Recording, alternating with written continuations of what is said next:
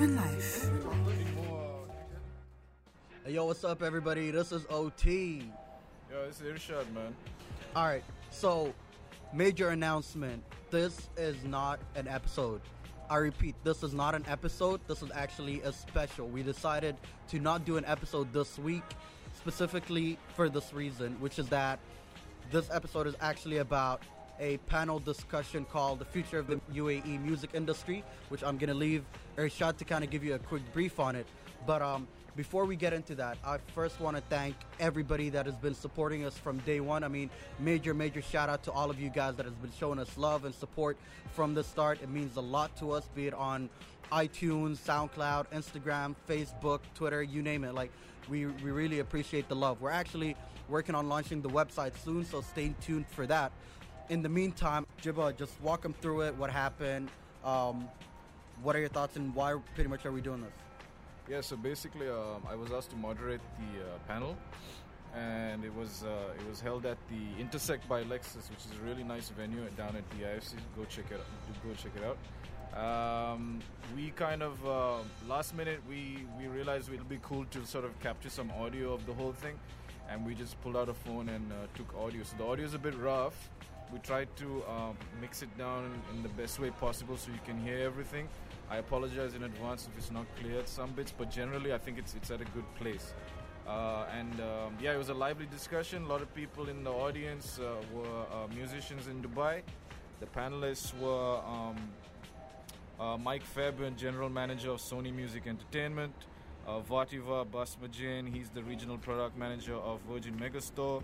We had Lee Charteris, Vice President of Operations at Flash Entertainment.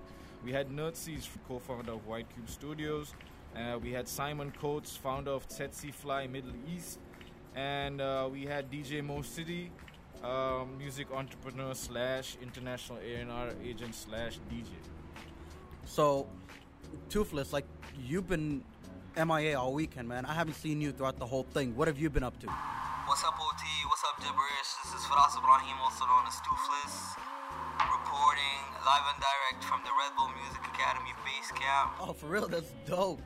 Nice one.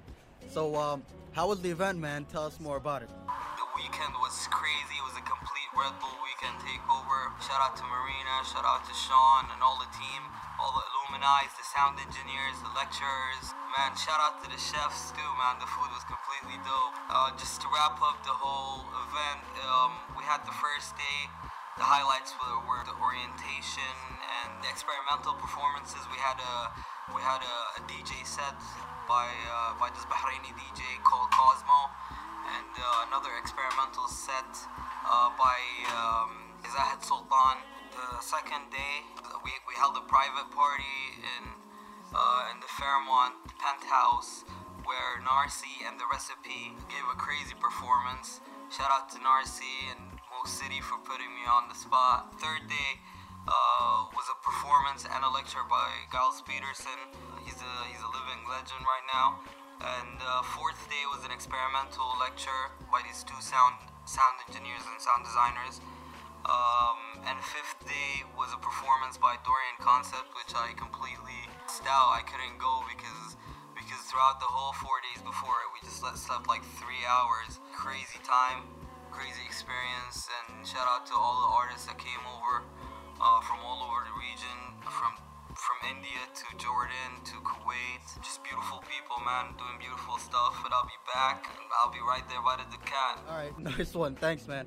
All right, you guys, so here's the panel discussion. Don't forget, be sure to rate and review us on iTunes podcast as well as SoundCloud. Let us know how you feel. And definitely for all the musicians out there, anybody who's involved or is trying to get involved in the UAE music industry, this is a great conversation. Check it out, tune in, and be sure to leave your comments, thoughts about it, anything you'd like to say.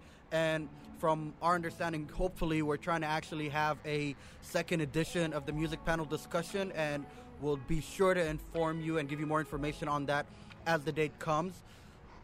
So keep it locked. Oh yeah, and once again, shout out to Brown Book and Denise Wheeler for helping put that, making that happen. You know what I mean? Salute. Mark Hill from Rice Lawyers was supposed to be here, but he has a migraine, so he sends his apologies. Can we start with just everyone. What we're going to do, we're going to go one by one and on a macro level talk about the top trends that you're seeing in music today. Would you like to start representing religion? Okay. In the UAE or in... Globally?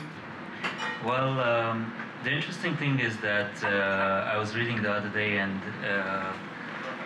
there was this interesting article and it said that when radio was first introduced, people were saying that radio is going to cause the destruction of the music industry, and which is funny now because radio and music industry go hand in hand. I guess the music industry has been around for a very long time, and I think it's going to continue going. The trend now is obviously streaming. That's the latest thing, and the major players are going into it now. Angami is the one local, or the Middle East-based company who's doing streaming legally, I guess. Another thing, another trend is vinyl. LPs are making a comeback, or made a comeback already, and it's very interesting to see that young people are coming into the store asking for vinyls. Probably they're also borrowing their granddad's Vinyl player. player or collection. So you're basically seeing changes in... So it's a bit interesting because there's two ways. There's the technological way, which is the streaming, and the old school, which is vinyl. So. Okay, thank you. Simon? Yeah, I think I'd add to that the audio cassette. Apparently that is now a big deal. You're involved in some kind of label, I think, that handles tapes? No. I read wrong, I'm sorry. Yeah, no, that's fine. I used to work for a record label in the UK. Okay. But I think, yeah, for me, the following on from vinyl, I think there is this kind of, is it a trend to kind of rediscover old formats? And I think what's interesting for me living in this part of the world is that, you can go into an electronic shop, or you can go to Carrefour, and you can actually buy a tape player. It's as if they never kind of went away. But I think in the UK, it's been rediscovered in the same way that vinyl's been discovered, or rediscovered rather. I don't really know where that's going to go because, they're not the most prepossessing format, that I need to come across. But I think that trend's going to be interesting to watch out for. Yeah. 78 sets, I don't know, with back cylinders, could go that way. But I think for me as well, as a consumer, I never thought I'd stream music. I always thought it was all about the physical format, but no, I follow that route now. And I think in this part of the world, where there's less access to music retail in general, apart from Virgin, what the choice is, you live in London, there's so much choice. Let's get into that in a bit. Oh, that's a good point. Okay. Nerdsies? Yeah. It's the same question about what are the trends? Yeah, from you're coming from the artist management side, right? Yeah. What are the trends you're seeing? That's kind of the perspective that I wanted to share, or at least that I think we're aware of. There's a lot of people doing it themselves. There's a lot of content now out there. And I think the quantity that people have been able to put out there is changing. The way you can publish yourself is changing with YouTube, and everyone has access to creating their own music and putting it up there. So it's a great time to be around. Right. Artists are more empowered now. That's what you're saying. Definitely. And there's a quality dimension that comes with that, and with the modern hits, the Justin Biebers who are, mixing it up with Skrillex, they're still funneling it through a very high-end studio, and you can hear that. But I think the DIY stuff's going to catch up with that very, very quickly. So, Okay. We don't need an SSL anymore. Okay. Mo City from the 264 crew. 264. I guess what's trending right now are DJs. DJs are definitely trending more than anything else in the last 2 years or maybe 3 years. DJs have taken over the big stages, and you can see them everywhere, from clubs to like live arena shows. Crowdfunded events. People are crowdfunding events at the moment. A lot of people want to see a project, they make the project happen. So you go Kickstarter and start a project, and yeah, a lot of that is happening right now. I'm not sure if it's happening in the UAE, but I see it happening all over the world. Independent labels are right now booming. People are not buying music, but they're buying vinyl. That's trending, and yeah, I think that's currently trending right now. Thanks. Hey everyone. Well, that's covered quite a lot of this. Right, yeah, pretty much. Right? No one's buying CDs anymore. That's a good trend. No, there's a lot of things happening. I think we talked about digital. I think the biggest thing for me is that artists can monetize a lot better now, and there's far more ways for artists to generate income. And you know, people say, "Oh, streaming's killed the artist music business," but actually the way to monetize through platforms like YouTube and through MCNs and also through Instagram. I don't know if you saw the UK investment banker just set up Nashimi, this new app in the UK that allows artists to put their Instagram feeds through the app and actually get brand money direct from the app, kind of accept campaigns or to not accept campaigns. So you're going to see like the ecosystem around artists, like digitally, companies setting things up to help artists make money. I think is developing at a rapid pace, and I think we're going to see a huge amount of development over the next, over the next couple of years for sure. That's kind of, for me, that's a massive trend and a really important trend. As of Sony Music, we're in the singles game now, so the trend is all about singles. It's all about putting out content. It's all about putting out music quickly and in rapid succession. There's an awful amount of music out there for people to choose from. In order for you to be competitive and for our artists to be competitive, they need to be current and regular. The quality, of course, needs to be there, so it puts a lot of pressure on that. But I would say singles and lots of it, lots of music is kind of the overwhelming kind of conversations that we tend to have internally. And there's a whole other stuff that we'll talk about later, I'm sure. Okay. Thanks, Mike.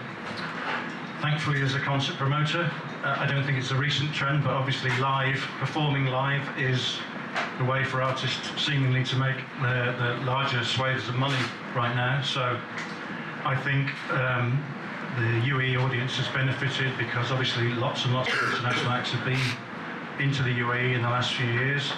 We've sold more and more tickets for these shows, and I think, you know, while artists try and figure out, established artists probably more so than new artists, while they try to refigure out how they're going to make money, they want to come and play for, you know, huge sums to big crowds. You know, I mean, DJs, dance music for sure.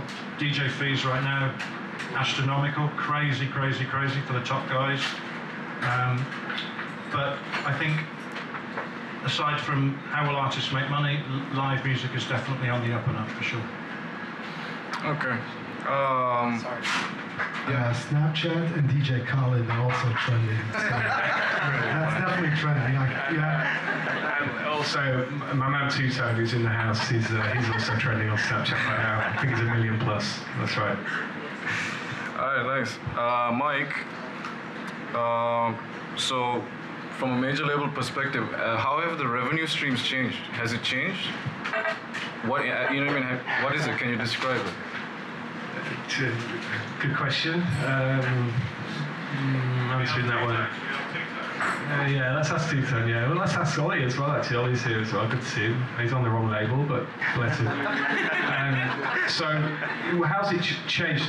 Lee and I were talking earlier. Let me give you an analogy, right? So, Taylor Swift, the whole issue with iTunes and Apple Music and her not wanting to put her music on Apple Music, and then Apple made the right decision and said, you know, we'll pay artists during the 3-month free period, and that was the right decision for Taylor to put music back on. If she'd kept her music off Apple Music for the length of time Dave Grohl was off tour with his broken leg, she'd have lost around $750,000, and Dave Grohl would have lost and did lose $10.2 million.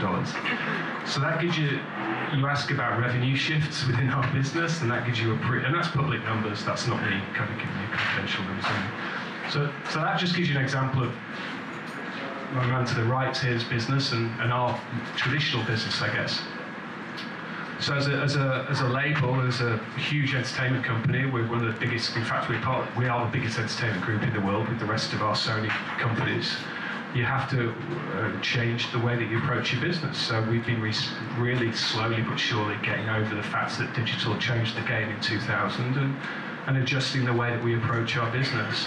And that's through live, through smarter artist relationships, through developing joint ventures, acquisitions, catalogue, really approaching the kind of non-traditional businesses in a far more aggressive way than we probably did pre-99, which was probably the last time artists sold, would sell 10 to 15 million albums. You mentioned changing artist relationships. What does that mean? Can you describe that? How's it changing relationships? I think it's understanding every area of their business a lot better. If that makes sense. I mean, you have to understand from being a recorded music business for 40 years to all of a sudden going, well, actually, we need to understand every aspect of the artist. And then, you talk about artists we're joking there about Snapchat, but you talk about just their social activity and the way they're monetizing and the way they're operating as commercial entities. They're not just studio, record, video, and out it goes. You have to kind of understand every aspect of it. If you want to play in that space, if you don't want to play in that space, don't try and understand them. Just give up, right? You know what I mean? But you've got to make an effort. And so, for us, to be any label, frankly, you have to understand every aspect of what an artist is about, and that's not just the studio. It's all sorts of areas, In the UAE, right? I'm talking regionally. So, I think you're giving us a global perspective. Am I right or wrong? It's a broad. So in the UAE, is it different? Or regionally, Middle East, is it different? Talent's talent, man. It's the same thing. They're just speaking different languages, but ultimately, it's the same. Digital's made the business the same. If we were sitting here 10 years, if we were sitting here when Lee and I first started out in Flash, 8 years ago? Yeah, it's a different conversation. But now with digital, with the way that people are educated and exposed to different platforms and the way music travels and also the way that they can monetize themselves, the conversations are the same, whether you're in China or here or New York. But isn't there an issue over here about collecting publishing and stuff? Oh, that's a whole different... Right, so that's what I'm saying. Like over here, there's a publishing issue, right? Okay, if we talk about publishing, yeah, there is an issue here with the lack of a collection society, absolutely. And I think every artist in the room is massively aware of that. We're aware of that, so yeah. How is that being addressed? Is there some kind of push to change that? Change the rules around the publishing? I think everybody wants to see it change, yeah. Who's the person you have to go to, though? You know what I'm trying to say? It's a great question. If someone knows, could they give me a shout? Because I'd love to talk to them. Okay, if somebody knows, let us. Mark's not here, right? It would be right. I was going to ask him, so I'm throwing it to you. But I mean, Jay, I think it started as. I think the kind of discussion on the collection society started a long time before I took over at Sony. I think 8-9 years ago. I think they came close about 4 years ago. TCOM, I think, but right now it's an ongoing discussion that is happening. I mean, the discussion would have to be on the government level, right? Let's keep that. This is like a casual. Yeah. But it's good. So we don't know who to reach out to. I definitely think there are people working on it, but they're not here right now, so I can't really mention anything. But there are people, local people, trying to integrate music more into the society because music brings a lot of revenue to the UAE. So that is going to change, but it takes time, like everything else. I definitely got to highlight that artists are now not just artists. You cannot just be a producer or a band. You have to be a social figure. You have to do the whole social media thing. You have to understand the business part of it, and that's what he's highlighting, So just being a bedroom producer doesn't work anymore in 2016. You got to cover the whole business part of things. So yeah. Vato. Virgin has an app, right? App? We have a website. We have a website. You don't have an app? Application like a phone app, no, like we a don't streaming have, service? No. We don't have we don't have a streaming service. No. YCube has an app. We have an e-commerce site that we recently launched, and which you can all check out. It's a very nice site. We're still very much in the physical, but continuing on what the guys were saying, artists are no longer just about music. It's they're a brand. Yeah. On their own. Like if you take Beyonce, for example, she's a brand, or Taylor Swift, she's a brand. It's a brand name. It's the image is being managed. Whatever is being put out there is being managed. So it's. Well, I mean, why I brought up the app thing is because Angami has entered that playing field, right? Yeah, we work with Angami. We work with Angami from the Daxar side, the music label that we have, and Angami is, I think, they're from Lebanon, right. And they started a few years ago, and it was free in the beginning, but now I think they started charging. And but we, as Virgin, we don't have a streaming service yet. Yeah, because I mean, it's this thing about publishing, right? Is are artists collecting, like, publishing through Angami? What's the publishing? I'm not sure. That's not a question for me, because we're in retail, and retail, it's already within the royalties that you're paying. I mean, it's already included in the label. Okay. So when you're buying the CD or the vinyl, you're already paying for all the artists because the label is paying it. Okay. Well, Lee, so Flash is synonymous with like big name acts and stuff. Has the disruptions going on in the rest of the world affected live music over here? Sure. How? Can you explain how? Well, I think you'll notice that in the first 2 quarters of this year, there's nobody touring. Nobody. Not really. It's a really quiet time. This year? Yeah, this year. I would love to say that we will be booking more shows in the first part of this year, but I just don't see it right now. We're talking to a few people, but it's quiet, for sure. Why is that? Do you know why? I don't know. If they all got together and talked to each other and their agents and labels all separated at the times that they could tour, it would be fantastic, but they don't. It's an interesting business, the music business, especially live entertainment. Live entertainment of any description, but the fact that there's a bunch of people here sitting waiting to pay for a ticket to see someone doesn't mean to say that person's going to come. You know, they've got an album, they're getting married, they're having a baby, you know. It's just, and then it's feast or famine. You know, I know that in the Q3, Q4 this year, we don't have enough weekends to book all the people that we would like to book. It's the festival scene in Europe, you know, most of the concerts, let's not beat about the bush, most of the concerts, the big acts, they're destination shows. They're not on tour in the Middle East, they're not coming to the region. They're transiting. They're just coming for a load of money, potentially, and then going home. And we are fortunate in that we've got great relationships with lots of the agents and the bands themselves, managers, and maybe we get to tack a date on at the end of an Asian leg or the end of a European leg, but those are few and far between. In reality, 80-85% of the shows are still really destination shows, and it's not Birmingham, London, Manchester. It's travel day, Abu Dhabi, travel day. Right. So you better pay me more money because I'm not making money tomorrow and I didn't make money yesterday. And that's the reality of it. Flash is trying to do events in and around the region. We're trying to build that base so we can make amortized offers over more than one show, but it's the slow process, it's the slow build of the music, our part of the slow build of the music industry in the UAE. So when I was preparing the questions, right, I was kind of looking at it this way. So you guys as the business people on the business side of it, so music is a piece of culture, right? And then the business aspect of the business side of music is taking a piece of culture and turning it into product and then selling it, right? You get me? I'm looking at you guys as importers of culture. Does that make sense? Yeah. Right? Absolutely. So I'm wondering, is the reverse possible?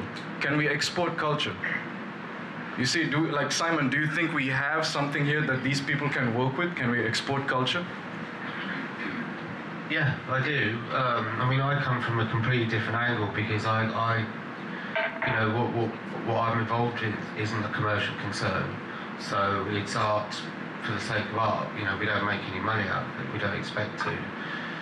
But that's not to say that the talent and the creativity isn't here, because I mean, one of the things that we've just launched in the UK is this radio show. Okay. Which is featuring experimental music from the Middle East, from Africa and India, and it's my job to put that show together. And it's unending the amount of talent that's available in the region that sits just beneath the radar, that doesn't get sort of bundled in with what I suppose what we could call commercial music per se. However, in order to kind of give it visibility, this radio show works very well. Just as an example. As a platform to channel the music from here over exactly. there. So we can say, hey, there's Asma from Palestine, she makes amazing music, amazing sound art. There's other guys, there's a thing called the Shebak Festival, which happens every year in London, which is actually put together with that point in mind to showcase the creative, experimental side of music in this region. And I think, you know, what's interesting from my angle on all of this is that if you package it differently, if you package it as a piece of art as opposed to a commodity which is a CD or a download, people look at it differently. And this is answering your question about the culture side of things. But then if you package it just as a piece of art, I don't know if it's something that they could work with. The format, the presentation is a performance, so it can be, it's accessible as any other type of music, you know. It is this demystification process that I think is very valuable when presenting any kind of culture. You know, you should explain what it is, where it came from, how it came about, you know. The classical music, you know, it works in that way, I suppose. Just more, so listen, Karak Beats, Lemon Jam, everybody. Before we go, I'm going to talk about the export bit. You can export music from the UAE to outside. You just have to be noticed within the UAE. Ollie, you were just recently in Sunburn Festival, which is the biggest EDM festival in Asia at the moment. So you have to, I guess, get recognized within your own place. Hold on, I'm coming to that. So my question is, so you've got the Karak Beats, the Lemon Jam, your crowd is kind of savvy, they're well-traveled, right? I'm wondering if the crowd over there, they want the type of music that they heard when they went to Bali or Berlin or whatever, and then you're playing that, or do they want sounds that are from here? Do you mix that type of stuff in your sets? We definitely do mix that type of sounds in our events. Our focus is not always the artist, our focus is the experience. We try to sell an experience instead of just selling a DJ or a live band, because you can always book a live band, but people won't show up most of the time. You have to kind of get them used to a special experience, and then they end up coming for the Lemon Jam experience. They come for the Karak Beats experience. We don't always want to sell an international DJ who we've booked for 500 euros, because I doubt anybody in the crowd is going to know who that DJ is. But once they come to a night that we have promoted and organized in the right way, with the right sound system, with the right artwork, it becomes an experience for them. So yes, we mix it up. Like we've recently had a local DJ from Analog Room support an international DJ from Berlin. We mix it up. Even on my podcast, I mix it up. I try to showcase music from the region. Where are you digging it from? Where are you digging your music from? From friends, from Bandcamp, from the internet, just people messaging you. I mean, we mix it up. We always mix it up. So like Mike and Lee, do you think somebody like him is the sort of new A&R man?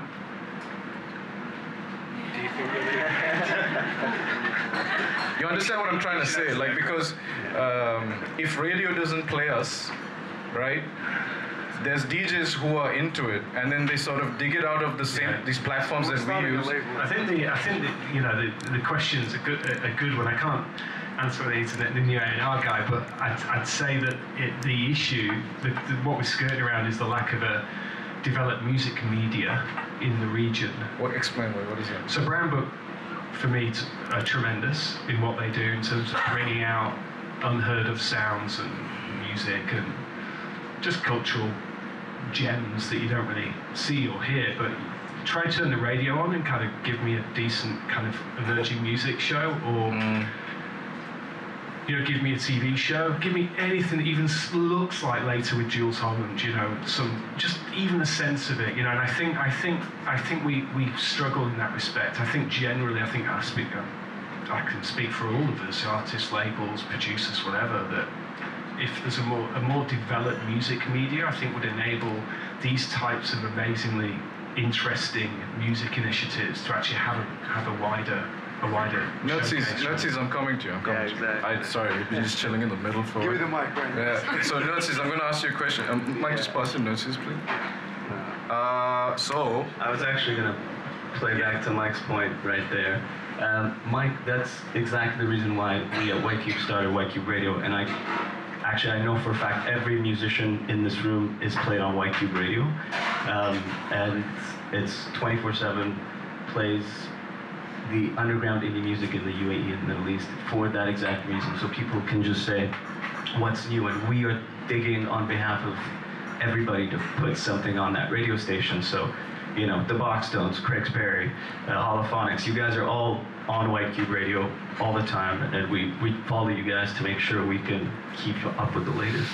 So you're in artist management, right? Yeah. So you have your own artists. Think back to what we were talking about, how we were like exporting culture, right? So when you have an artist in your hands, are you applying like USP principles, like unique selling points and stuff? How are you packaging them so they can stand apart when they go out there into the rest of the world? So there's definitely, the artist is a brand, for sure. They are an entertainment product. It's maybe not a nice thing to say, I'm a musician in a former life myself, and music is an emotional art, but the reality of the industry is that it's you sell your brand, you sell your celebrity status, you sell your following. That's really the way it works today. So okay, so do you apply that to the region? Like, what's the thing that you use here to make your artist stand out? Because think about it, a lot of the people in the UAE are expatriates. Exactly. There's even an article, I don't know, it was in the National where I think Universal said, we're not trying to sell a UK artist from here out to the world because we have the UK for that. You understand what I'm trying to say? So we have to make something that's unique to here. Does that cross your mind? What are your thoughts on that? Absolutely. And I think the UAE is still trying to figure out what it is that makes it unique.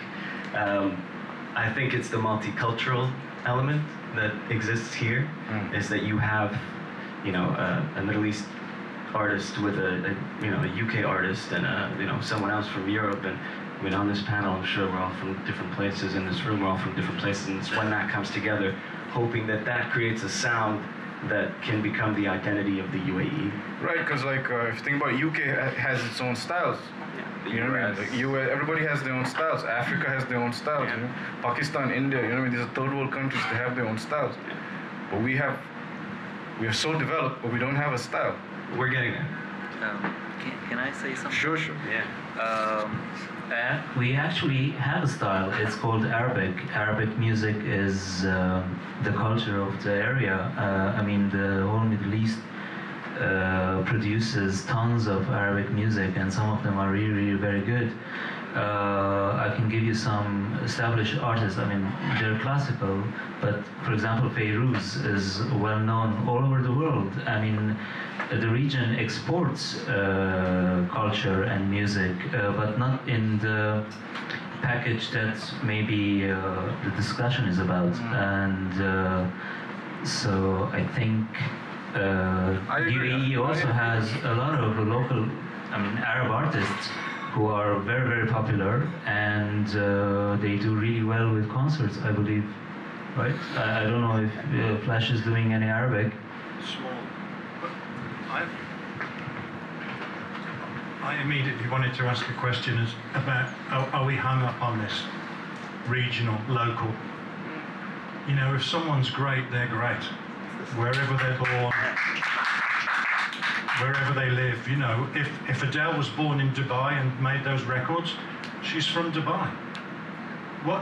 to me, I'm not sure what the importance is of where somebody. Well, it's because the article says, Universal Music Group said, we're not interested in creating an artist that we can get from the place of origin. You know what I mean? So statistically, we're a very diverse society. You know what I mean? That representation is not in the music. What you're saying is absolutely right, but we're more mixed than that. You know what I mean? You understand what I'm trying to say? So, like, how can you package that and put it into something that gives it an identity? How can you merge these sounds? Because this is a very multicultural society. I think the region has a sound, as he said, and it's very historical, it has a long history, it's been going on. I don't think you can kind of box Dubai in like one sound, like Jamaica has reggae. No, you can't box Dubai in one genre. There's people from all over the world, so whatever comes out, the sound is global. When people perform abroad and Dubai is in brackets written next to them, that's the Dubai sound at that point of time. So I don't think you're going to reach a particular sound that's going to be, oh, okay, that's a Dubai sound. No, there is, people come from different backgrounds. People come from all over the world.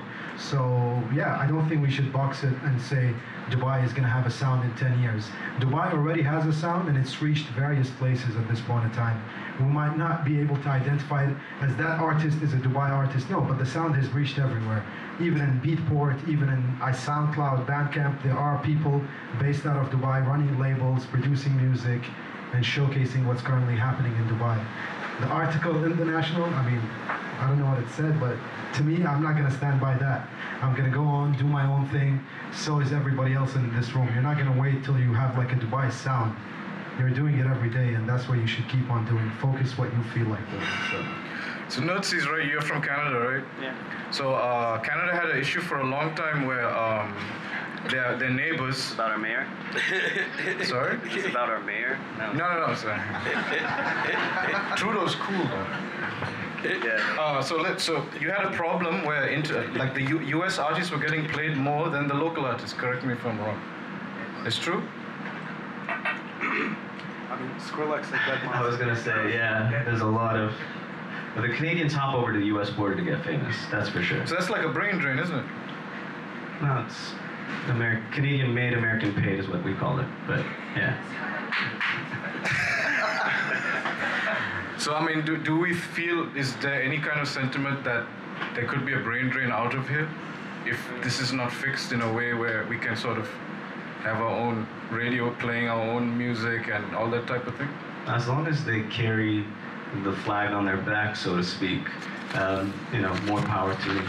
If they want to represent this city when they step away and become, global sensations, and that'd be cool.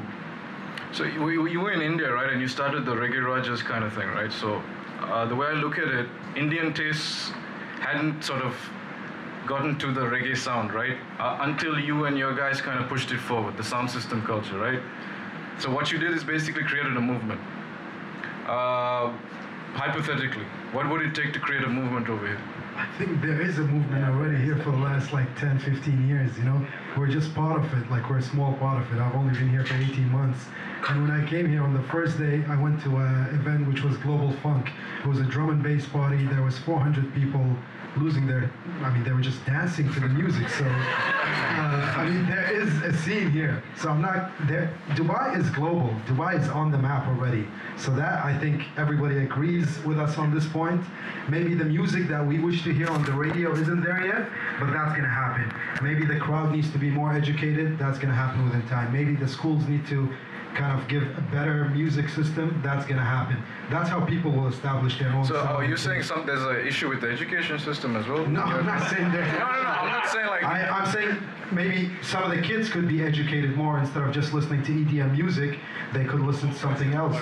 That's a global problem again, but then the radio is feeding that, and a lot of people listen to everything. They don't just listen to the radio anymore. They listen to SoundCloud, Mixcloud. People are choosing what they want to hear. But of course, we as people, we need to educate musically, and that's what we try to do with our smaller events.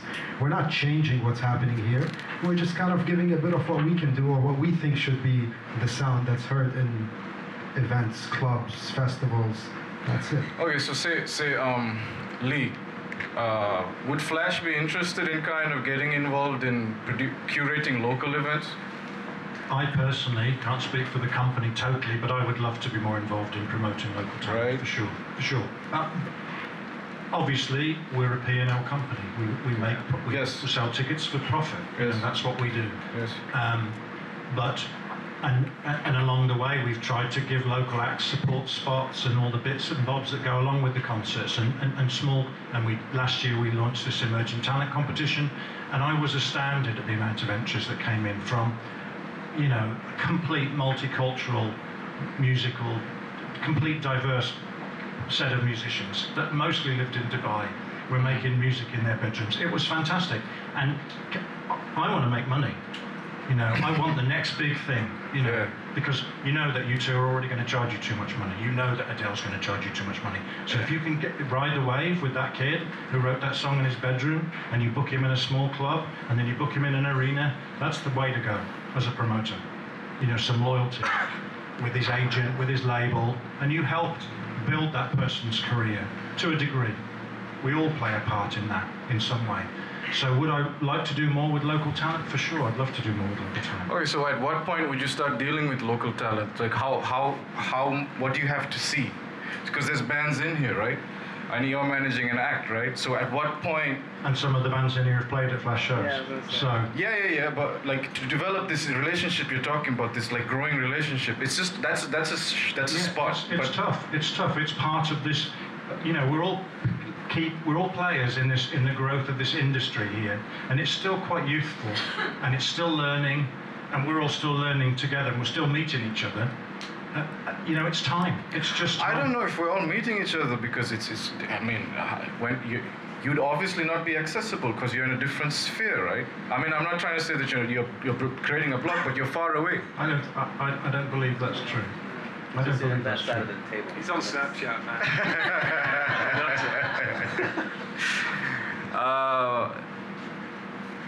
Simon. Hi. How are you? Very well. Do you think this is fertile ground to grow something new? Or develop what already exists? Because you're into sound art, right? And you're trying something new, you're seeing a response and stuff. But I think, as a kind of spectator or a consumer out here, quite apart from what I do with my job, with my work, I've always found it very difficult to find anywhere that I want to go. So for example, when I first arrived in Dubai, there didn't seem to be an alternative to the mainstream.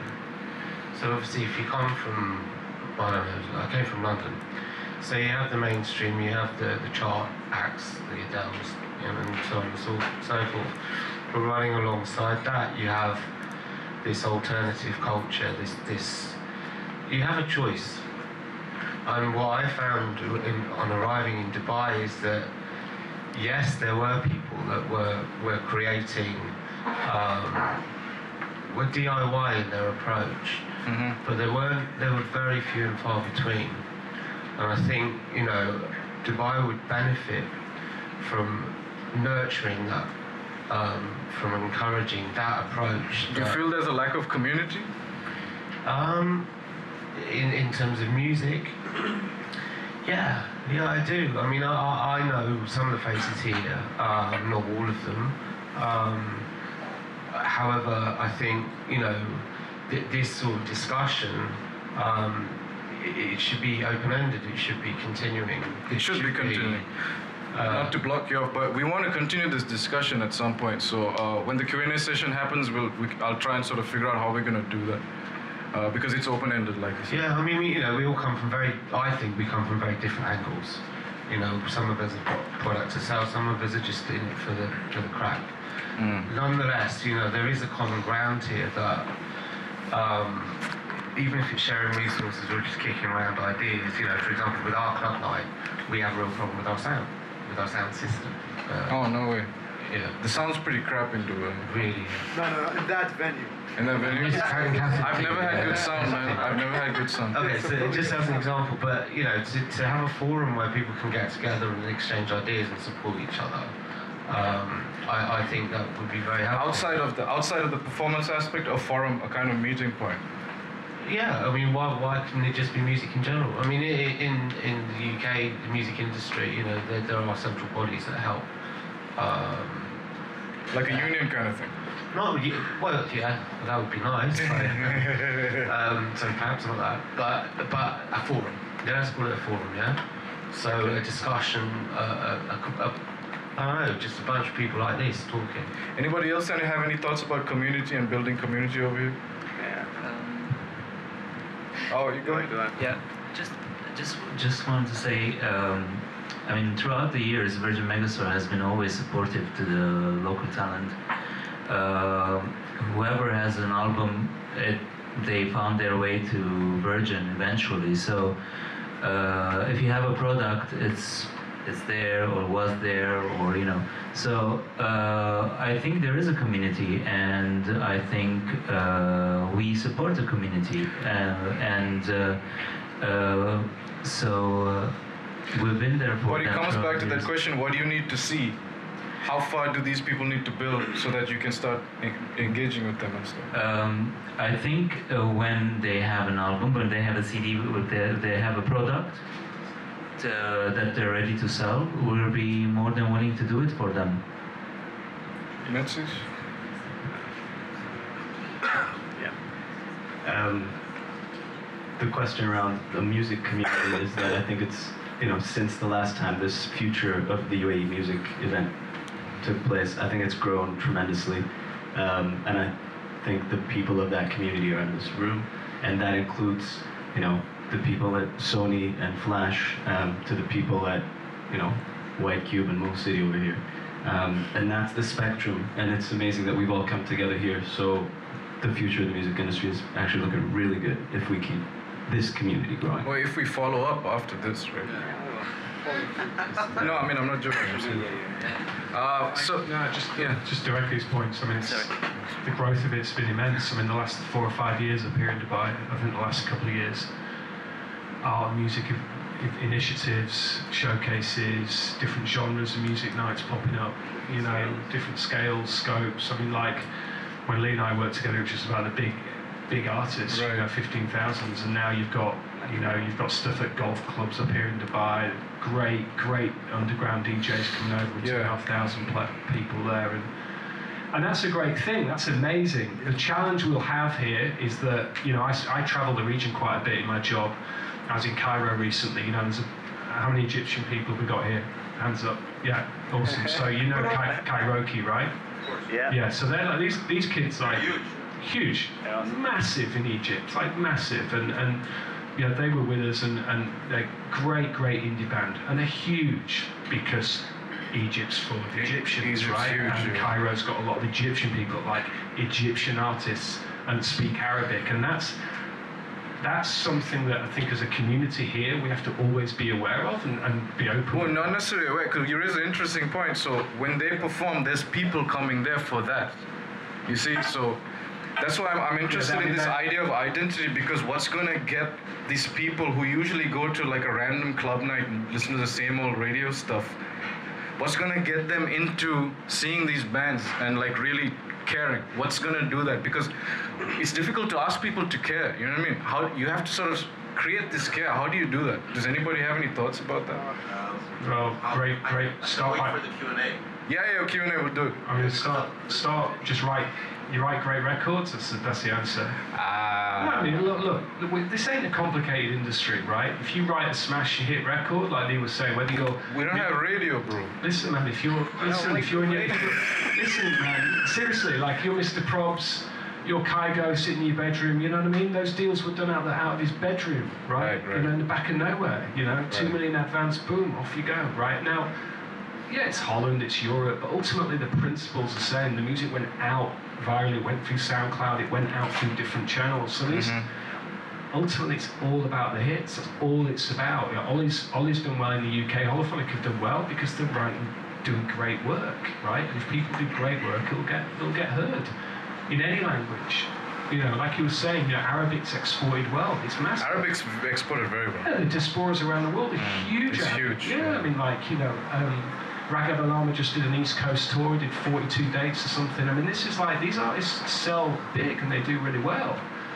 What's exporting culture, man? You write hit records, it'll all right. do well. Well, okay, so all that said and done. So also the promoters, the local promoters are the ones who do this, So the bands who write hit records, they need local promoters to promote them here. And there are people doing it. There's a lot of promoters in the room that do shows for 200 people, 300 people. But the loyalty from the audience isn't there as much as we wanted. This to is be the there, question you know? I'm trying to so get at. everybody is working hard. People are doing their jobs. No doubt. And yeah, I mean, you got to give a shout out to the promoters because they definitely make the scene happen. The smaller promoters educate people who later on go on and buy bigger tickets or events for bigger venues. You know. Shout out to the promoters.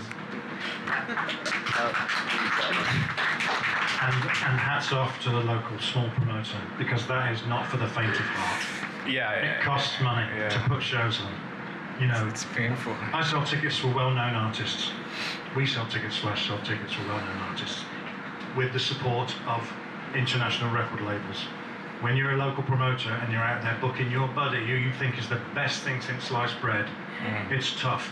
It's a tough game. I would like to meet any local promoter here. I'd love to meet all of you tonight and say hi, because I want to shake your hand and say that is hard work. It's hard work. But that's what makes the industry. The guy making the record in his bedroom, the local promoter promoting it, Mike signing it, it sells 1 million, and then I book it and pay the guy. That sounds great. We're all involved. But that there, local promoting, small clubs, small shows. You're right, man. I feel like it's a communication issue. You know what I mean? Like everybody has to be connected from the grassroots to the top. But having said all that, who has the responsibility now? Is it? I've been told, because in preparing for this, everybody's like, the future of music is in the hands of the musicians, man. Tell them. I was like, is that true? Is the future of the UAE music scene in the hands of the musicians, or is it in your hands? Because I know guys who are like, they're not booking us. If you think about the ecosystem, right? Let's just talk about local promoters and record labels, right? We all respond positively to great music and great artists, right? Or artists that know they're going to be great, but they're not that great now, but you know they're on their way, right? And that's ultimately what it's, you know, the ticketing companies, the sponsors, the brands, the venues, the promoters, the bigger promoters, the absolutely monster promoters, whatever. What they all share is this thing at the heart of it, which is the talent and the music. And I think, honestly, in Dubai, the music's there, the talent's there, the stuff that's coming out of Dubai is amazing. And you know, we just, like any country, it just needs more of it. And that's going to take time. It's going to take time. Okay. You know? I'd like to We need people to buy tickets and stop asking to be on the guest list. Definitely, yeah. We want to support local music, but every day people send a message they want to be on the guest list. So yeah, like it's for 3 + 1, it becomes 8, 9, 10. Including myself, but yeah. What we're gonna do, we're gonna go into Q&A now. It's a bit difficult because I got this thing strapped on my head. But give me the mic. Anybody got a question? You got a question, right? Check. Right, well, gentlemen, thank you very much for your time. I mean, this is really, this is really great, because I've actually been active in the music scene for like 15 years now, since 2003. I've seen it change. So one question is, imagine you had, this is a question for Mike from Sony, yes? Imagine you had a blues rock band, sounding like Cream, Jimi Hendrix, Led Zeppelin, and they had the choice to sing in English or to sing in Egyptian. What advice do you have for them? What nation? They're Egyptian. And they live here.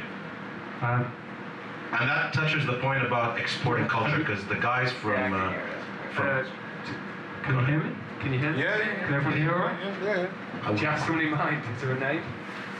Sorry? Whoa. You're talking about a band, a jazz blues band. A blues rock band who are nascent right now, and they have the choice to rewrite their English music in Egyptian. But they want to make sure that it does what Cairo Key managed to do, and not what, you know, other bands who are trying to export English. They're Arabs singing in English, but you know, there are, you know, Scandinavian death metal bands that, you know, kick their ass. So what do you do? Yeah, it's a good question. It's a really good question. I guess we can't hear you. Can you pass us the mic?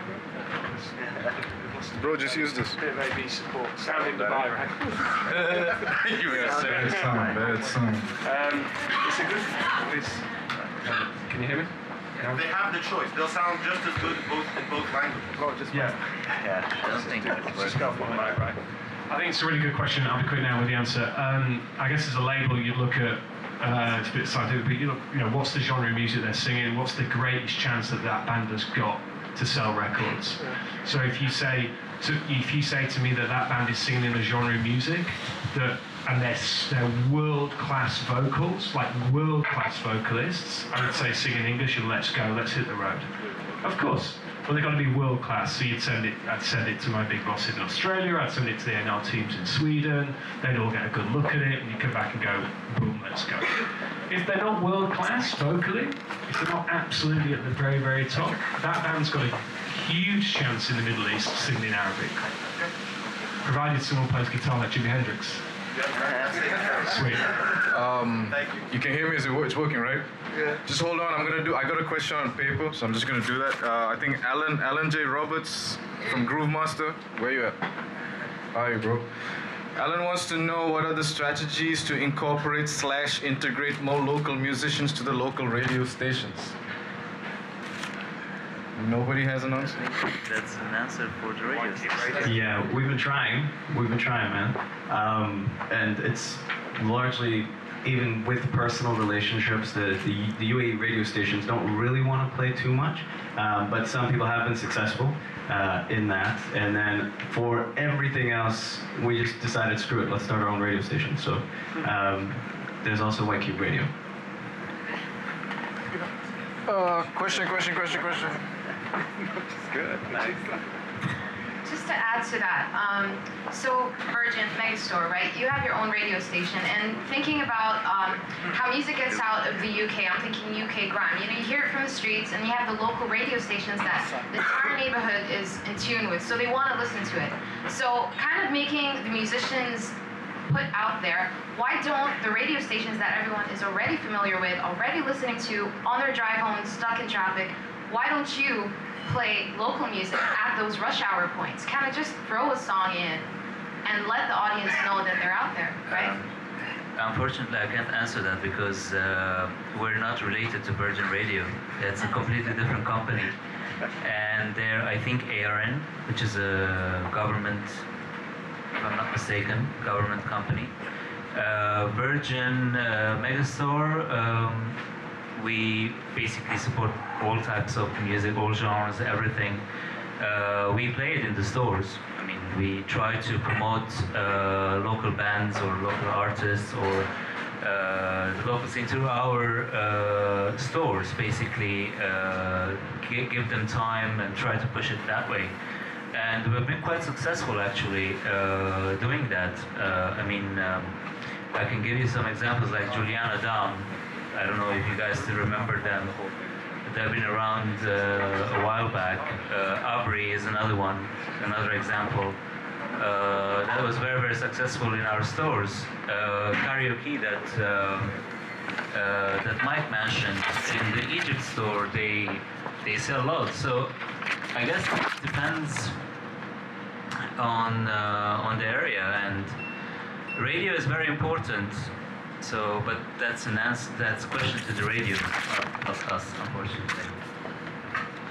Yeah, the lyrics of the grind song. Yeah, hi, I'm Bill Reagan. I run the Art Center at NYU in Abu Dhabi, and we're presenting 3 shows every week, including Narcissus, Sons of Yusuf, and Ratana Torbzuni on Wednesday night. And I came here about a year ago from New York and been trying to sort of figure out sort of how this place works and how Abu Dhabi is different from Dubai, because I'm hearing that there's a lot more going on even in Dubai than there is in Abu Dhabi in terms of independent and especially kind of more grassroots underground. In New York, one of the things that really happens is you've got, like Bowery Presents, the major commercial presenter there, has the Mercury Lounge, it's 150s. Then they've got Bowery Ballroom and Music Hall of Williamsburg, it's 500. Then they get to 2,500, 3,000 seats, and then they go up to the arenas. When I'm here flash talking, or when I'm hearing you talking, you're really talking just about kind of the superstars who are doing the international touring, and you're talking about basically the underground, and like much of the world, you've got no middle class.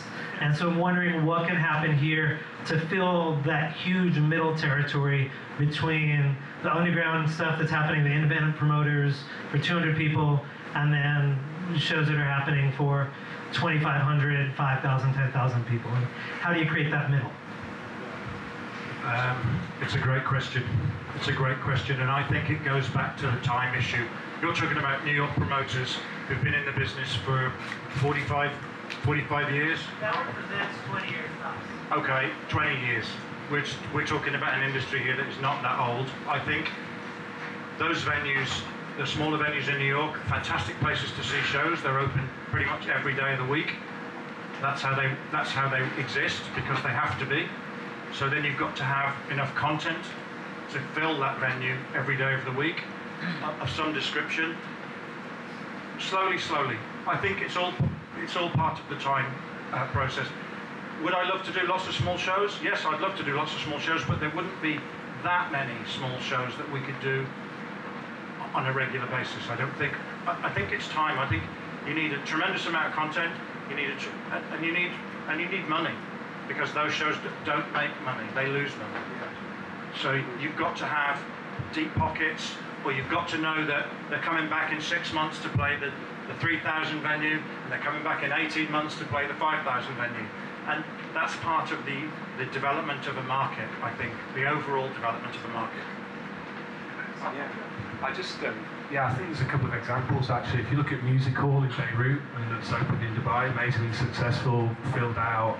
Michelle does a phenomenal job with the artists there, and the music is amazing, and it's Arabic, and it's very much Arabic. It's folkloric, and it's modern in its same style. Ultimately, I had a conversation, I remember, about a year ago with somebody in Dubai promoter. We were talking about trying to get some kind of Blue Note style Ronnie Scott's type venue going, and it just came down to what Lee was saying. He did the numbers. It was like, well, how do I fill it? How do I fill it? I'm going to, create this venue, build it, kit it out. It's got to look the business, and the music has to be absolutely top draw.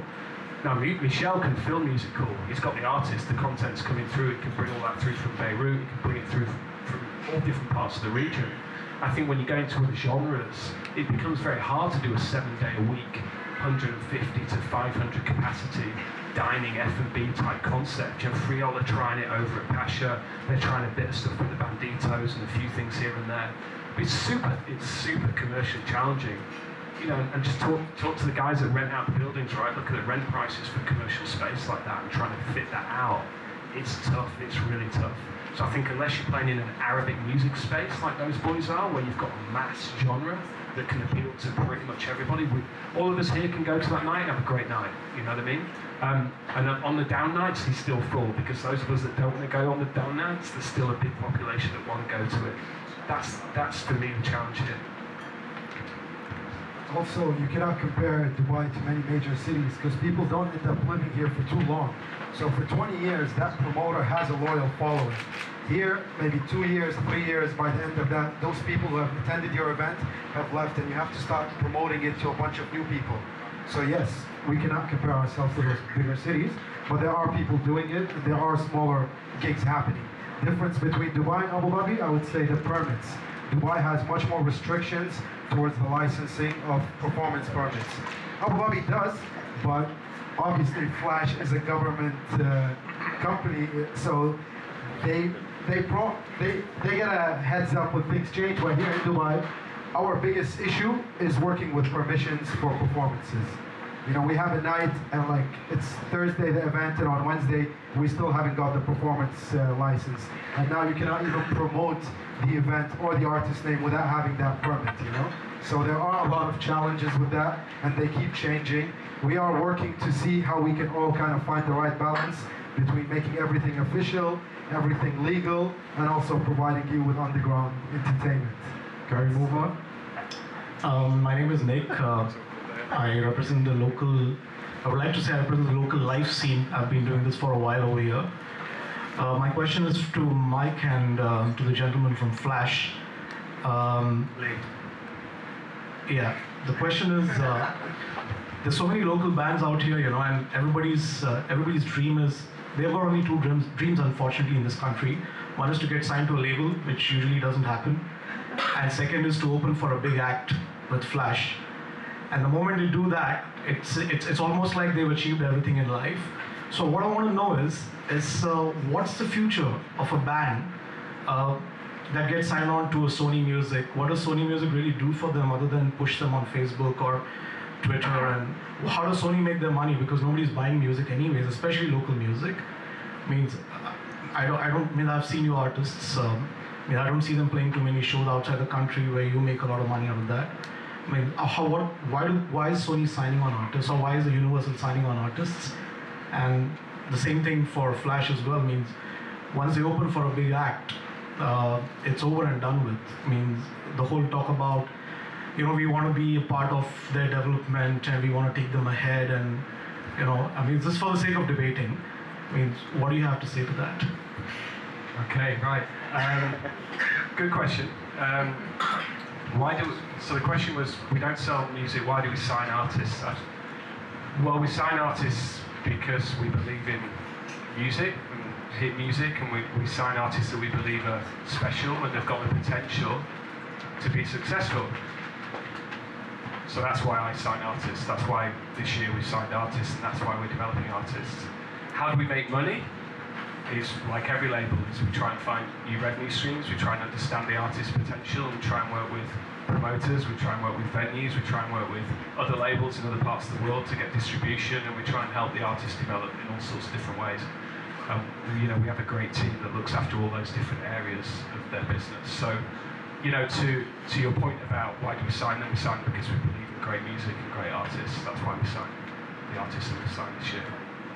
My question was not why you signed artists. My question was, what do you do with these artists once you sign them? Other than obviously promote them to a few things here and there. But what's the future of the artist who are on a Sony label other than release? I'm on a Sony label. Sure. That fact, what's the future of the artist? I understand. Well, we sign them on management contracts, full contracts, so that we're able to develop them over a long space of time. So the deals will sign with multi-year deals, multi-singles, multi-albums. And again, we look to develop their live performances, their live business, as well as their brand business, because they're the two big, for every artist now, you know, live and brand are the two key real revenue areas. And at the same time, we like to think we produce good music with them. And we've got the network of international producers and recording studios and A&R teams. Another thing as well, signing artists from this part of the world that sing in English and are world-class vocalists, it means we're able to open up our network in other markets, so in Asia Pacific, in Australia, in Europe, and in the US, because we're we're a reasonably sized label in that respect. So that's kind of how we work with them, without going into too much specifics. Hand over to Lee. It's a good question. Obviously, I said we'd like to book them in small venues, then book them in bigger venues, and I mean, the rationale behind that is we all share greater sums of money at the end of the day. You know, we're on a bit of an island here because you're not playing. If you play in Dubai or Abu Dhabi, you're not going next day to play, potentially to play in Doha, in Muscat, or, you know, there's not a touring market here. So, you know, the international acts we book, they go back to their home country, or they go back to Europe or America, and they build their careers. You know, we provide the platform for them to play here. And I'd like to be able to provide the platform to them to be able to play in Beirut and wherever, you know, but it's the process. It's not going to happen overnight. And do we want to be involved in the building of acts? Sure we do, because we all love music at the end of the day. We promote shows because we love music. You know, if we can make those shows successful and market those shows well and sell tickets, and to the point that when we book that band again, they're going to more people will come. That's the business that we're in. You know, that's the business that we're in. Just following on that, I had a question sent to me over Facebook, right? Somebody wanted to know, you handle Creamfields? Yes. So somebody wanted to know what's happening with Creamfields this year. I have fantastic music and I want to submit a demo. How do I get that to you? Email it to Lee at Right, so is there transparency? Is there transparency as far as the contact point between the artists and people like yourself? Because I mean, if you're interested in collecting local music, there should be a place to collect it from, right? Sure, there's transparency. Flash, yeah, you can contact me. You can send me music for sure, and I'll share it with the people in my company.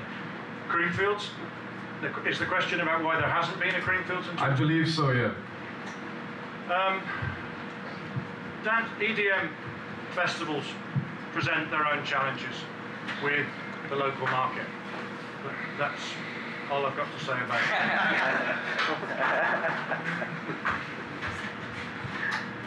Hi, my name is... Sorry. I think if you start your dream with just wanting to release music on Sony and perform at a Flash event, then you're obviously not climbing the ladder. You have to first release your music independently, get noticed. You also have to perform the smaller shows. Because what's really going to happen after just performing that one big show with Flash? You know, it's your music content that's going to take you the long way. So, yeah. I mean, there are local talents who play at the other side, who perform at White Cube, who DJ at our gigs. But it's the musical content that's going to get you long term. So, yeah. I mean, yeah. So, that's the truth right now. Hi, my name is Mansoor. I've been a recording mixing engineer in Dubai for about 6 years. I had the pleasure of working with some of the talented people in this room, and my question's about money. And that's why I keep talking about publishing, by the way. I'm being paid in 10 years.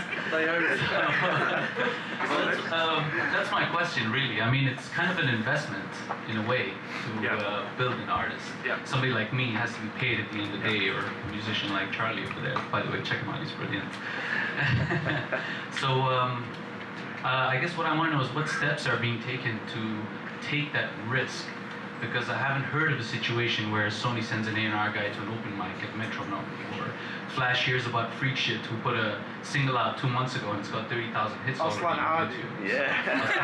I play it on my shows. So that's what I want to know. So, yeah, I mean, we can't know everything, right? I'd love to hear that. I mean, I didn't know that, so I'd love to hear that. And lightly, everyone's, my email's there, you know, ping me. I think the question, there's two fundamental things here that we've got to talk about. The first is the lack of a collection society and an adequate framework of revenue management within the UAE and within the wider region. And I think the effect that has is it's taken a lot of revenue that artists and producers like yourself would have earned from recorded music, and that's a massive point. I think that RIA conservative estimates are something like $140 million over the last 10 years that hasn't been paid to rights holders, and that's not Mike at Sony Music taking money and giving it to Shakira in LA. You know, this is music from Arabic, Malay, you know, Indian, you know, all different genres. So that's the first point about investment and risk, right? And that's something that we all struggle with as content investors, which is what we are, and we want to be, we're desperate to continue to be that. The second point is about the export capability, because in the absence of the first one, you have to make sure the music can work outside of the region if you're not signing Arabic artists, Arabic language artists. And so that comes down to, as I say before, world-class vocal, world-class production, world-class music that can work in other territories. You know, we talked a bit about Ollie, but you know, there's a lot of artists here in Dubai. Their music can and should work in other markets. But that risk appetite becomes more severe in the absence of the first point. Yeah, that's actually what I tell most of the people. I decide. Because always. If there was a system of competing, right, a regular system of competing, where the UAE public decides this is the act for these next 6 months that we do. That's factor, right? Kind of, right? We don't have a competitive thing going on, like friendly competition. Just joking aside, the people that decide are the fans, right? They decide who's a world-class vocalist, right? Ultimately, sometimes as a label, whilst you don't get the opportunity to put that music out to fans because you don't want your rivals to get a spot of it, so you just go for it and you go on a hunch. Unfortunately, because of the commercial challenges we face in this market, you can't take as many risks as you would if you were running shit in the UK or running stuff in Singapore or running stuff in other markets, right? Where there's a more developed infrastructure, there's a more developed industry, and the revenue in the general landscape is commercially a little bit more viable. Plus visa issues. This has always actually been my experience. I tell everybody, everyone talks about making it here, but I'm like, if you're an artist here, you need to go make it somewhere else because nobody's going to pay you. If you can make it here, you make it anywhere, right? Look, if you can if you can sell music here to a non-Arabic mass population here in the UAE and in the wider region, you're on good ground, man. Really good ground. Thank you. I think well. Hi guys, Craig Perry. I'm a singer-songwriter. That's actually a good segue. So, talk about if you can sell records here, how do you sell them? You can sell them anywhere, right? So, I've spent the last 2 years working on my album, having to do it myself. A lot of it anyway, which is quite expensive and time consuming. It's finally done. So, that's it. Finally. So I'm just about to set it live, right? I don't have a label. You guys haven't heard it yet. That will hopefully change after today. But I looked at, so I'm using like CD Baby to distribute it on iTunes and Spotify and Deezer and those people, so that my friends and fans can download it. And then iTunes Middle East, I emailed them and said, oh yeah, so I assume that you're distributed to these guys. And they're like, no. I'm like, okay, well how's that work? And then it seems that maybe Sony and Universal, or I could be wrong, but the question I have is, how can I get my music on the iTunes Middle East store?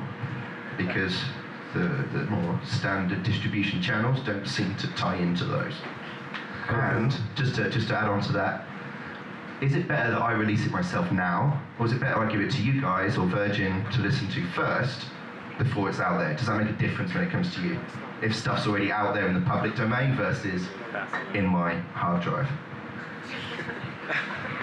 That makes sense? Yeah, the answer to your first question is if you want to get on iTunes, but at least come talk to YK, we'll make that happen for you. Right. That's it. Cool. If you want to release, is the music you're making the music that Sony is currently selling? Let's say it's commercially viable. Okay, so you know who your audience is? Yes. I guess hit up a few labels. If the labels don't really hit you back, then start your own thing. Start an independent label, put it out on Bandcamp, get the money back to you. But yeah, you have to get, I guess, send the promos.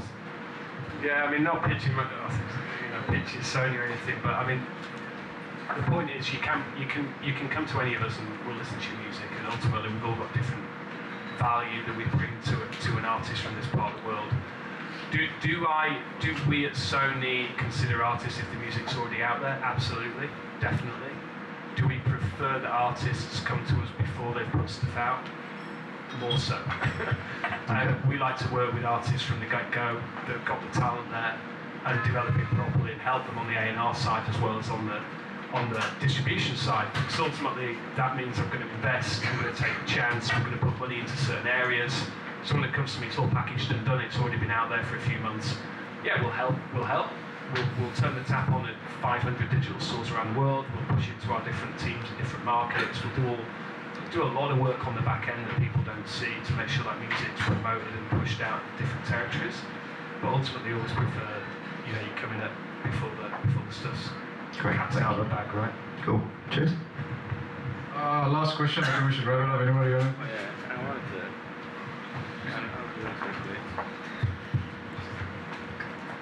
Real quick, Mansour, I wanted to say something about your question around money. It takes people reinvesting what they have into music. So the same way Craig said, I've worked hard, I put in my own money to get my music out there. That's kind of what we do.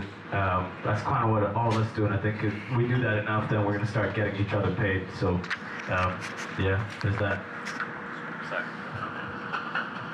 So, business savvy. You guys mentioned an artist should be business savvy. What aspects of business should an artist, what are the key things should an artist take care of? That's number one. Number two, we didn't talk about genres in the UAE, so what genre you guys think has the most potential coming out of the UAE? And number three, who killed Tupac and Biggie? I'll answer the third one. Yeah. You answer the third one. Yeah, go for it. Just use that mic. Business part of things, I guess you can go online, read, see what you have to do. Make sure you don't release the music for free download before you actually release it. Get your codes for the tracks. Maybe, I guess just consult other people, but you find everything online right now. I'm going to start a label, me and the 264 crew. We're starting our own label, which is going to be an independent label. We're reaching out. Our first pre-releases are going to be from the UAE, but we're later on going to move to people from the region. How are we finding these people? I guess we're just networking. Those people don't really know the business part of it. We have some experience, so we're putting it into that. Make sure you read about things. Protect yourself before you go out to anybody. As a label, we need to kind of also protect you but maybe the bigger labels don't have the same approach to the smaller indie labels. But later on, you definitely got to educate yourself about what's going to happen. What are the processes? What are the royalties? How much are you supposed to get? What is iTunes giving you? Well, yeah, everything can be found online right now. So, yeah. And just from a Sony perspective, an artist that comes to us that's actually got all that down is better than someone that has no idea, right? Someone that comes to you and knows the value of their product, knows what, has some understanding of contracts and what distribution means and things like not putting out in certain territories first, and has an understanding of it. The artists that I personally have always loved to work with are the ones that are smart and know the business. And that can be, look at Taylor Swift, so I mentioned her before, 16 years old, she probably knows more about the industry than most of 40-plus-year-olds that worked at a label. And I think that knowledge and understanding is really important. I think understand, first of all, your product, your coding, your tracks, your music, your image and your style, but also how the business works. There's plenty of stuff out there to read about and getting your head around, and then it makes the relationship great. I really thrive on that, artists that know their stuff. It doesn't have to be. You don't have to do it on your own. You know what I mean? You build a team in life, and then you go take over the world with that team. There's strength in numbers, there's strength in community, there's strength in bringing on someone who understands business. You can do art. Wearing different hats is sometimes difficult, and bringing the team together to get it done is, I've found to be successful. So, find that. Let's close off with Simon and Varto. Any comments? Final words? Ask about Genres? From UAE? I think you're asking the wrong person, to be honest. Maybe someone more commercial. Genres? Well, if you want to be really, really successful in the UAE, you have to sing in Arabic, I guess, because that's the most popular genre. Pop comes second. So, as you can see, you have to be very commercial if you want to be successful, I guess. That's not a very encouraging thing, but that's the reality. Unfortunately, music in the region is quite difficult, I guess, to be successful. I mean, even the successful ones, the ones that I gave examples, Juliana Down sold thousands in Virgin, but it stayed there. I don't think I think they were under Sony, if I'm not mistaken. It didn't translate to international stardom, so it is difficult to make it out of it. They're still around? Yeah. They haven't done anything recently. They have, yeah. They have? I have no idea. They played this weekend. Okay. So they are the most successful UAE band. I don't think they've made it internationally. So that's the. They played it in America. Oh, they did. Oh, I have no idea. No idea. For an MTV Europe Music Award 2 years ago. Ah, yes. Engineered their last record. They haven't been paid.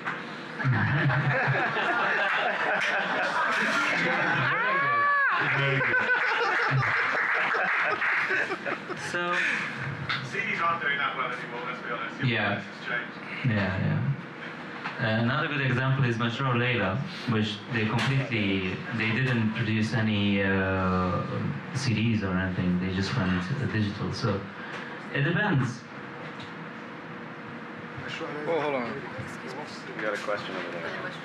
Oh, let's make this the last one. Hi. If you guys are the experts that an artist should turn to in order to get his music heard, right?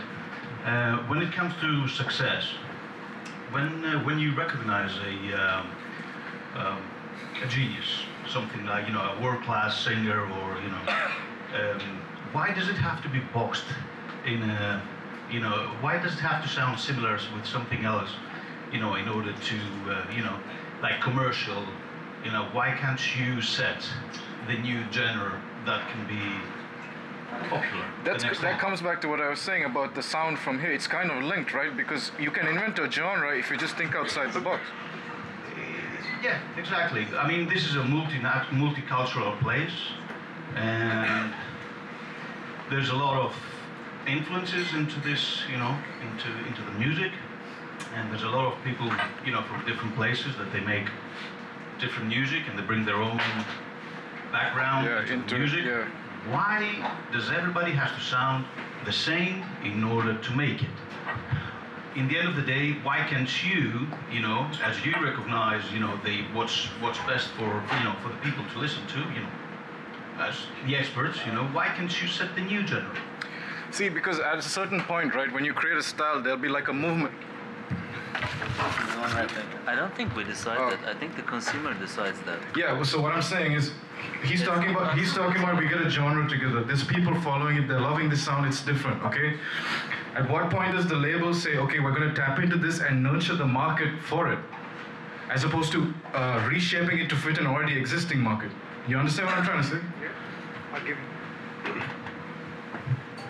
I'll give you a great example on that. There are 4 guys from Jordan who just packed their bags and moved to London. They sold everything they had.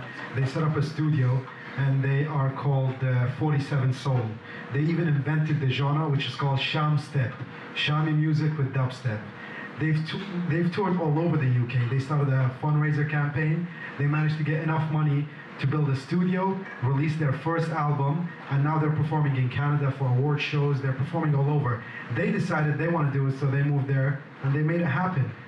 I don't know if that's the formula that everybody should follow, but they definitely created a new sound, which is Shamstep.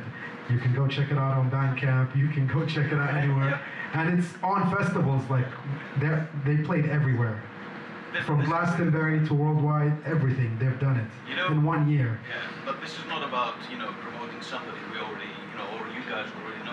We're saying that this place, like you said, probably doesn't have the life cycle, or it's not, people do not stay long enough here in this place in order to create or to be heard. You, like you said, you constantly have a new crowd that listens to you, and in that short time that a band might have in this area, why can't it have a chance to make it? I think to be heard. Yeah, I mean. Yeah, no, it's fine. I think sometimes you don't. First of all, sometimes you don't need Sony. It's the first thing. We're not at the centre of everything, and definitely not. We don't want to be. I think that's a great example there of a genre-specific Arabic band that are taking something, exploiting something that is unique when you take it outside. The challenge is one of genre, I think. The language that you're singing in and the style of music that you're playing. There's an awful lot of genres being created within Western music every day in the UK, in different parts of the US, all over the place. And I think that example is a good one of. They also sing in Arabic. They perform free stage in Glastonbury Festival. Yeah, so that's a really unique story. And if you think about it from a UK media, US media perspective, music perspective, that journalists will jump on that. 4 Jordanian guys singing Arabic, interviewing well in English, creating this new kind of like garagey, 2-steppy kind of style. I've not heard it myself, but like that's a unique thing, right? To take for international, and I think that's you got to look at the. That's not a rule for everybody, every genre, every band, right? You know what I mean? That's a truly unique story. But I mean, there's a lot of musicians, there's a lot of bands. How many examples similar to that we have? I mean, okay, obviously not everybody is as good to make it, but. Another example is Baraka Sound System. They're a band from Portugal. They sing in Portuguese with African-inspired sounds. They tour the world with that sound. People don't really say, oh, because they sing in Portuguese, we're not going to book them. They've been to Dubai, they've been to India, they've played all over. I don't know, ultimately, I guess you have to ask yourself, what do you want at the end of it, like, with your sound? What do you want to sound like, Do you want to sound like everything else on the Sony shows? Or do you want to sound like something else that is different, that is more unique for other people, smaller audiences, and later on grow into becoming a bigger sound? Because I don't really know what the question is there. The initial question is why, for example, a band has to sound like, has to have a certain... Who said that rule? No, we're talking about commercial. Yeah. So like for my business, you have to sound, for certain artists have to sound, for me to take the risk, you have to sound a certain way, right? It's just, it's art as a business owner. Well, I'm not the owner of Sony, but as a GM, I've got to make those decisions I've got to make those decisions to say, for Sony, that's right for us, or that's not right for us, right? It's just, you know, everyone's got to respect each other's businesses at the end of the day. But what I'm saying is absolutely 100%, I advocate and support wholeheartedly the export of local talent from the region. We've signed regional artists, we've signed artists singing in Arabic, artists singing in English. We're exporting that, we're trying to make that work. We've got artists, Arabic artists going out to Asia to do award shows. We've got artists writing music with Chinese artists that are going to be on albums in the new year. Well, in February, we're in the new year. So we're doing that, but sometimes it's not for every business. Every label's got different objectives. Shall we? Thank you. Thank you. All right, thanks everybody for your patience. Sticking to the Q&A, thanks for the questions. I'd like to thank the guests, Varto, Simon, Nerdseeds, DJ Mo, Mike, and Lee. Round of applause for them. Thank you to Intersect by Lexus. This place looks very chic and nice. I love doing it here. It's a nice place. Come back. I think there'll be more events over here, so just keep an ear out for that. And thank you to Brown Book for organizing the whole thing. Stick around. I think there's canapes and champagne all over. You can sip it and network and stuff. So thank you very much.